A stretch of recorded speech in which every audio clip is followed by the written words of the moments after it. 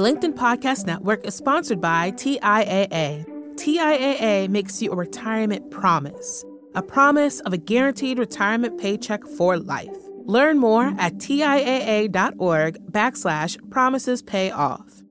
LinkedIn presents. So my question is, do you have any advice for people who might have ADHD or any other neurological disorders and really struggle to do the things that spark joy because of such conditions? In today's episode, our listener Mel shares an interesting question about how to balance her drive to learn, to acquire knowledge, and also advocate for what she cares most about in light of her neurodiverse brain that can sometimes seem to make these things harder to act on.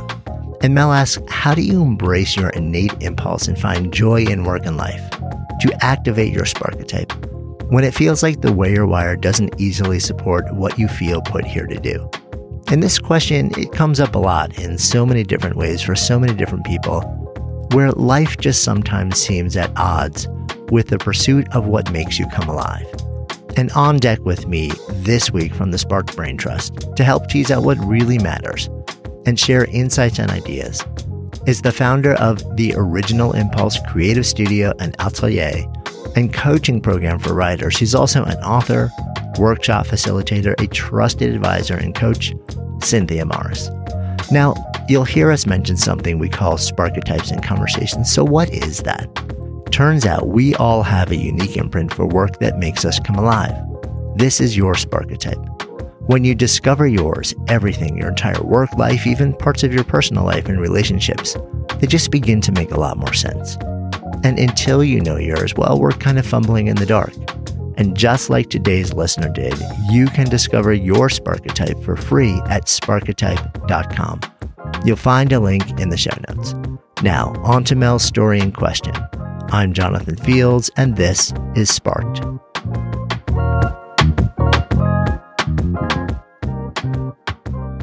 Hi, my name is Mel. My pronouns are she, her. I'm 46 years old, currently single. Well, divorced, but it's been a while. And I have no children, but a beloved cat named Diana, which I named after Wonder Woman. I live in Vancouver, British Columbia, Canada, but was born and raised in Calgary, Alberta. I've always considered myself growing up to be a creative person, but often struggled with figuring out what to create or couldn't quite get it to come out the way I'd want it to. I've discovered through the Sparketype test that my Sparketype is a maven, with a strong advocate shadow Sparketype, and I'm an anti-performer.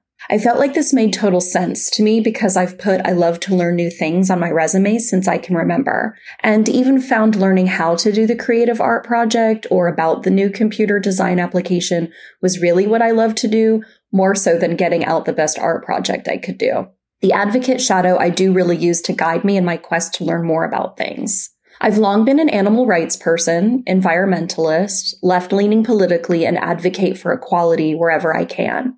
I feel these causes help me to want to learn more about how we got here and what could possibly be solutions to these issues. My question is, over the past year, I also received a diagnosis of having ADD and ADHD. It's something I probably struggled with my whole life, so the diagnosis was not a total surprise to me. ADD made things much harder for me to learn things, and I especially struggled with reading, as my mind would wander halfway through a paragraph or even a sentence, and I'd have to reread it over and over again. It's quite exhausting. It's gotten a lot better after diagnosis and with learning more about the condition, yay Maven, and the right medication. So my question is, do you have any advice for people who might have ADHD or any other neurological disorders and really struggle to do the things that spark joy because of such conditions? Thanks so much.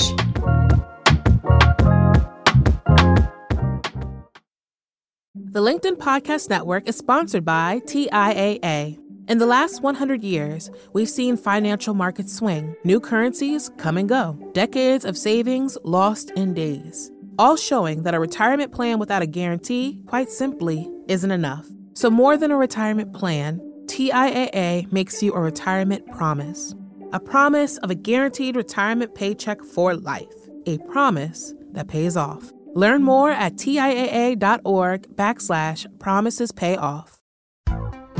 Hi, I'm Thomas Corn. LinkedIn's Chief Product Officer. On my podcast, Building One, we dive deep into what it takes to build great products.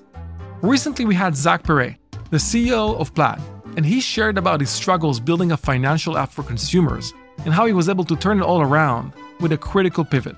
Take a listen. I personally couldn't resonate as much with the consumer set that we were trying to reach. I just didn't have that level of empathy. When we made the shift to building a B2B product, though, I was building the product that I wanted. My co-founder and I were creating the product that we wanted ourselves, and we had so much empathy for what that product was. Such a great insight. In that sense, we got lucky because we were creating a thing for ourselves. And then the people that we were talking to also had the same problems we did. They were fintech developers. We'd been a fintech developer. We've been trying to build a fintech product for a year. And so we had such deep empathy. We had such a clear ability to... If you want to hear more of Zach Perret's story and the lessons that follow, listen and subscribe to my podcast, Building One.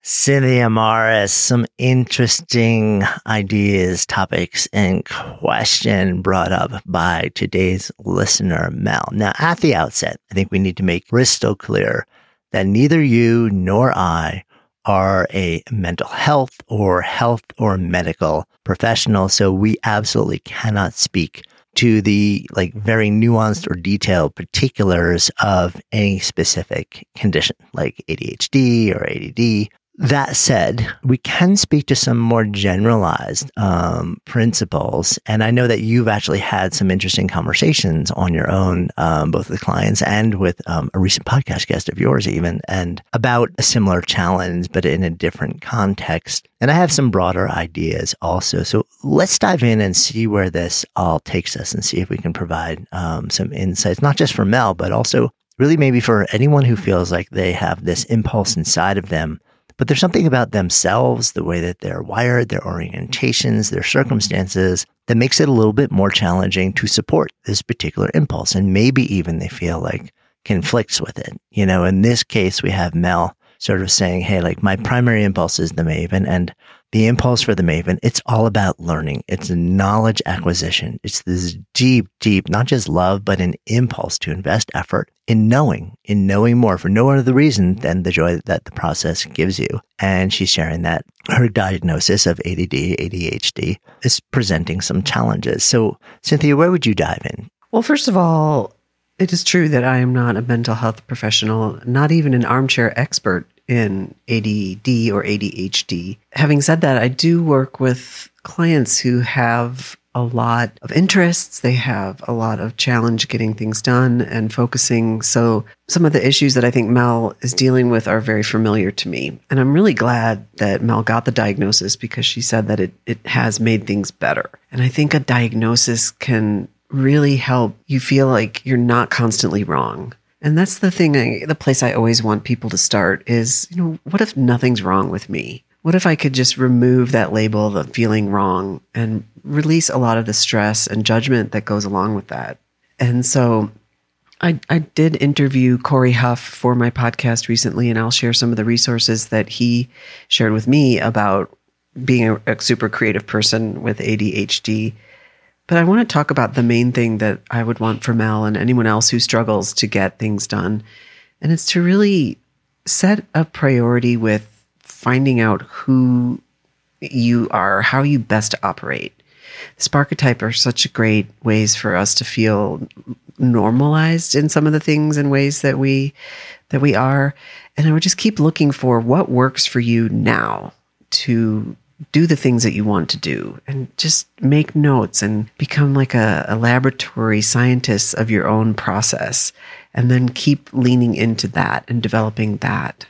Yeah, I love that. And I like that you sort of also, said, let's actually talk about things like this in a normalizing and inclusive way. It's interesting. Mel used the phrase diagnosis of having ADD, ADHD. And in fact, these are things that exist in the DSM and sort of the clinical world as diagnoses. And yet more broadly, we're hearing so many more conversations using phrases like neurodiversity, which are not, which is a really interesting lens because it's not looking this as sort of a quote diagnosable disorder. It's basically saying that neurologically, we're all wired very differently.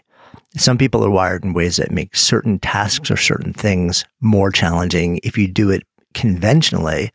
And certain folks are wired completely differently, where like the conventional path of doing something happens to work for them.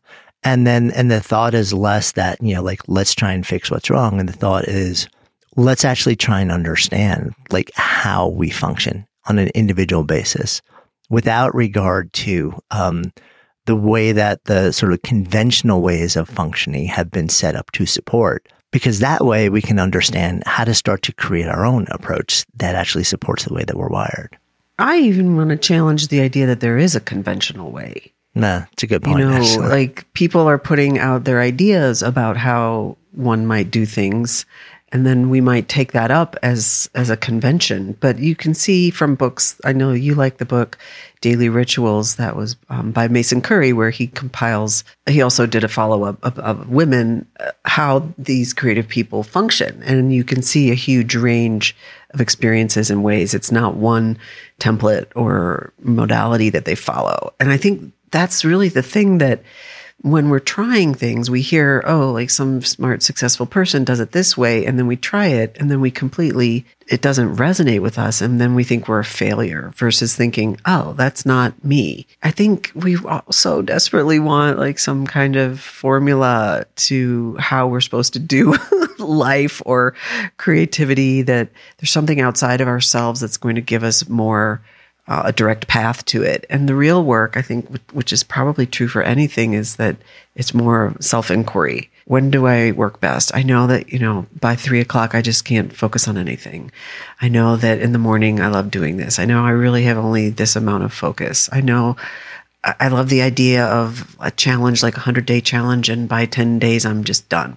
So what if you just knew all that and owned it and felt good about what works for you? And even if it's totally kookadoodle-doo, like what if it seems so weird that you don't want to even tell anybody? What if that's the way? What if that were just like that easy? Yeah, I love that. And I love the notion of challenging convention, even as a root idea. As you were sharing that, what came to mind was years ago, I had the opportunity to sit down with Sir Ken Robinson on the Good Life Project podcast and explore his ideas. And he shared this story, which he had written about a number of years earlier, about a young girl who was in school and just, was doing terribly and couldn't sit still and was constantly, and got called into the principal's office, and the mom got called into school. And the little girl was asked to sort of like go into a separate room where they could see through the glass, and they're trying to figure things out. And the sort of like the principal was watching and basically just seeing her like move all around and saying, actually there's nothing, quote, wrong. She needs to dance. And they completely, they put her into dance classes and changed the way that her environment was. And turns out to be one of the most prolific choreographers and creators of dance in the history of theater. Yeah. Because somebody didn't look and say there's something wrong here. Somebody looked and said, this kid needs something different than what we're providing. And that's okay. Like, let's figure out how to honor the way that she needs to move into the world and the way she needs to move into a learning process and a creation process. So honor the way we move through the world, honor the way we move through our creation process.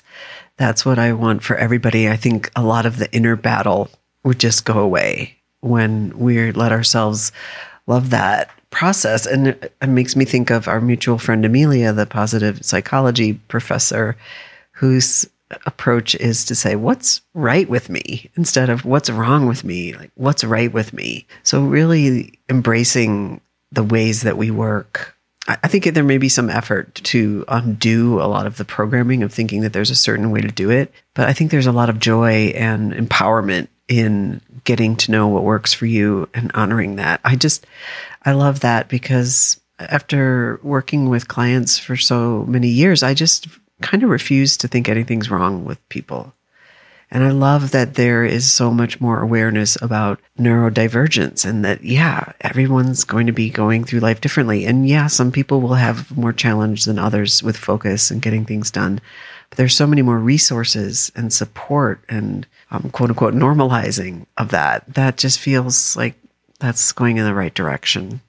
Yeah. And again, we're not saying or suggesting to anyone that, if you're struggling in certain ways, that you don't go see somebody who is genuinely credentialed and qualified to understand what's happening, because there may be all sorts of specific modalities, whatever those might be, that are appropriate and helpful. I think what we are inviting folks to do and Mel to do is say, and what else? And how else might you be able to step into a place of agency and intentionality in this journey? How might you be able to look at it and say, okay, so if I need to do things differently, what's that going to look like?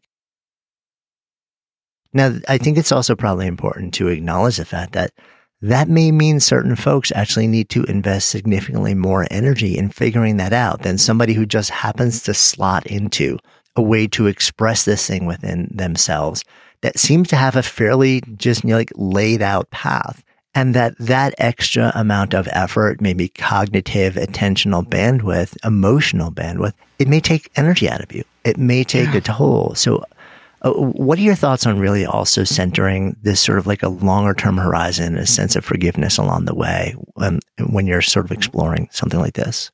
There's so much compassion in what you said. And before we started recording, I was telling you that some of the processes that I'm working through, not necessarily regarding productivity or creativity, but more personal growth and transformation, and how frustrated I am at how long it takes and how glacial and slow the process is. And what, you talked about forgiveness, like forgiveness of being impatient, letting myself be in a transformative process, not wanting to hurry things along. Really kind of how we hold something, I think, has a big impact on how it's going to go for us. So being tender, being kind, and you mentioned finding resources, maybe getting a diagnosis, maybe going on some medication that will help. When I interviewed my friend Corey Huff for my podcast, Stumbling Toward Genius, he really talked about how much of a difference the diagnosis made for him, how the medication helped. I want to share a couple of resources he mentioned, because I think getting into the world of others who are going through that probably helps a lot and just relieves a lot of that angst that goes around it. He mentioned a YouTube channel that's hosted by Jessica McCabe, and it's more than a YouTube channel. She has a lot more resources than that, but it's called How to ADHD. And then he mentioned a book that really helped him called The Smart But Scattered Guide to Success by Peg Dawson and Richard Guar. I think I'm pronouncing that correctly. The comments that I saw on the YouTube channel were really people feeling just a huge sense of relief at being recognized, being seen, and being understood, and kind of feeling like they found a sort of a home for themselves. So I think that goes a long way toward making the kind of progress you want. Yeah, I love that. I think and thank you for sharing the specific resources. I note also that Mel shared that her shadow, or like in our parlance, kind of the runner-up sparketype or impulse for effort that makes you feel alive, was the advocate. And that advocate is all about championing ideas, ideals, individuals, communities, anything that's deeply meaningful to you. And this is actually really interesting impulse, because often the way that people sort of wield this impulse or step into it is they champion everything that exists outside of them. This might be an interesting moment to sort of say, like, what if the thing that for a certain season or a certain amount of my energy that would actually like really make a difference is, what if I champion my own needs for like a moment in time? I love that. What if I say, okay, so I've just discovered something about myself. I've kind of known these things, but now I sort of like have shape and form around it. And what if I take a little bit of time now, maybe more than a little bit of time, and say, let me champion my own exploration of how I'm going to pursue the things that light me up. Like, what are all the different ways that I would go about it, and be my own, be an advocate for myself and how I need and want to show up in the world. And I feel like so often people with this advocate impulse, whether it's primary or shadow, they see so many things that need to have the light of day shine on them that exist outside of themselves, that the notion of actually standing in a place of advocacy for themselves almost feels uncomfortable, almost feels selfish. We see this in the nurture impulse often also, like taking care of yourself can also feel like, but I'm here to actually elevate others and take care of others. This is not for me. This is for me to give to others. So I would also invite Mel to sort of explore that as an interesting thing to kind of play with as you go out and try and figure out like what's really going to be helpful for me in this context. I think that's a great insight, Jonathan. I think often we don't step outside of ourselves and say, oh, I deserve this attention too. And you also talked about doing it for a specific period of time. That really works for me to just think, okay, this year is about this. Here's what this is about. And that means I might not be doing other things. I might have to let go of some things and have a different kind of focus. I do want to say, I think Mel is doing some things toward what you said, advocating for herself, getting the diagnosis. Yeah, it sounds like it. Yep, she did getting some medication.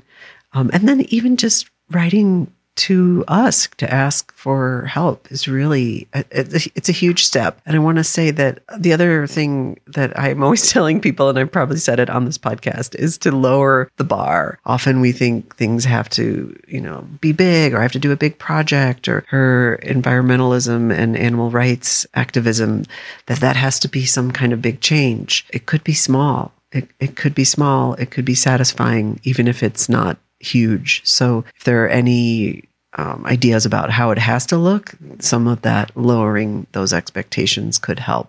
Yeah, I love that. Just sort of creating a little bit of space. Yeah. To experiment and see what feels right and what's moving the needle and what's not. Any final thoughts before we wrap up today? I find that having a frame around it, like, how do I want this to be? She loves to learn. So it could be leaning into that maven and that loving to learn and just saying, I'm going on this learning trek of learning myself now. Who am I now? Who am I both how I get things done, how I create, and who am I with this diagnosis, and how do I want that to be? Letting that kind of have a frame or a wrapper around it could help to make it more fun and easy. Yeah, I love that. And I would just probably add in, what if you spend some time taking that maven's impulse and building it around the question of, like, how do I learn? Like, and just running a series of experiments, playful experiments with no expectation of, quote, succeeding or failing, right? This is just, what if I tried learning this way by listening? What if I tried learning this way by just playing with my hands or working or doing things? What if I actually broke it into, like 60-second chunks instead of hour-long sitting? What if I was up and around and moving my body while I was doing things? These are all experiments that I've actually run myself over many years. And I've found that, like, even with a neurologically different brain, a lot of the conventional ways that I was sort of, like, quote, made to learn, for much of my life, including straight through law school, my brain just doesn't wrap its head around it. I just literally could not, like, it would sound like the teacher from Charlie Brown was just right. Wah, wah, wah, wah, wah, wah. And I had to just run a lot of experiments. I actually found out after law school that my brain learns in a profoundly faster and deeper way when my body was moving. So I studied for the bar by taking a massive outline. And I was living on a little island, like between the North and South Fork of Long Island for the whole summer before the bar. And I would literally just walk miles of laps around my backyard and my deck with the outline in my hands, studying it while I moved. And I realized there was something about the physical movement that let the information go in and land and be synthesized and then stay with me in a way where if I just sat, it was a completely different and much harder experience. So just all sorts of experiments like that, I think, can be super helpful. So how did you figure that out, and what gave you the quote unquote permission to do it? Because it seems kooky. It's that kooky kind of thing. And had anybody seen me sort of like pacing around for hours, like with an outline in my hand, I would have probably felt a little self-conscious, but I was in this sort of like very sheltered place where I was on my own. Maybe that gave me the freedom to just sort of like do what I need to do. There was, oddly enough, it was just intuitively something in me wanted to move while I was studying. And I just, you listened. And I'm not somebody who's particularly antsy or in general, but there was something inside of me that said, I just need to walk around while I'm doing this. And I just started doing it. It wasn't so much an intentional thing. I just started doing it. And I noticed pretty quickly, I'm like, oh, this is different. Oh, yeah. This actually feels a lot better. There was a level of ease that I experienced that wasn't there when I was just sort of like sitting in front of like on a desk, like without moving my body and trying to actually do this work. So, so you heard a little something, a whisper, little nudge, a whisper, and you listened and you tried it, and then you noticed that it made a difference. So that's a great, we're talking about formulas, wanting a formula. Listen to those nudges, whether it's a whisper or body or however we get that, and play with it. Yeah. By the way, it came to learn many years later that there was actually academic peer-reviewed published research on how much better most of us learn and memorize when we're actually moving during that process. It was a study that compared people who were on treadmills while they were learning versus being sedentary, and there was a huge difference. So, wow. And you think of how like schools are set up. We're like sitting down in little rows like for 8 hours, and it seems really like who came up with that? Yeah, I mean, because they were set up largely for compliance, not for learning and creativity. So sometimes I think we're all realizing that we need to figure out things that work for us in our own best way. That's it. Cynthia, always awesome spending time with you. Thanks for your fantastic insights and for the resources, which of course we'll add into the show notes there for anyone who wanted them. And Mel, thanks for your question. And we will see you, our wonderful listening community, again next week. Take care. Hey, so I hope you enjoyed that conversation, learned a little something about your own quest to come alive in work and life, and maybe feel a little bit less alone along this journey to find and do what sparks you. And if you'd love to share your own moment and question with us, we would love to hear from you. Just go ahead and click on the submissions link in the show notes to get the details on how to do that. And remember, if you're at a moment of exploration, looking to find and do or even create work that makes you come more fully alive, that brings more meaning and purpose and joy into your life, take the time to discover your own personal Sparketype for free at Sparketype.com. It'll open your eyes to a deeper understanding of yourself and open the door to possibility like never before. And hey, if you're finding value in these conversations, please just take an extra second right now to follow and rate Sparked in your favorite podcast app. This is so helpful in helping others find the show and growing our community so that we can all come alive in work and life together. Until next time, I'm Jonathan Fields, and this is Sparked.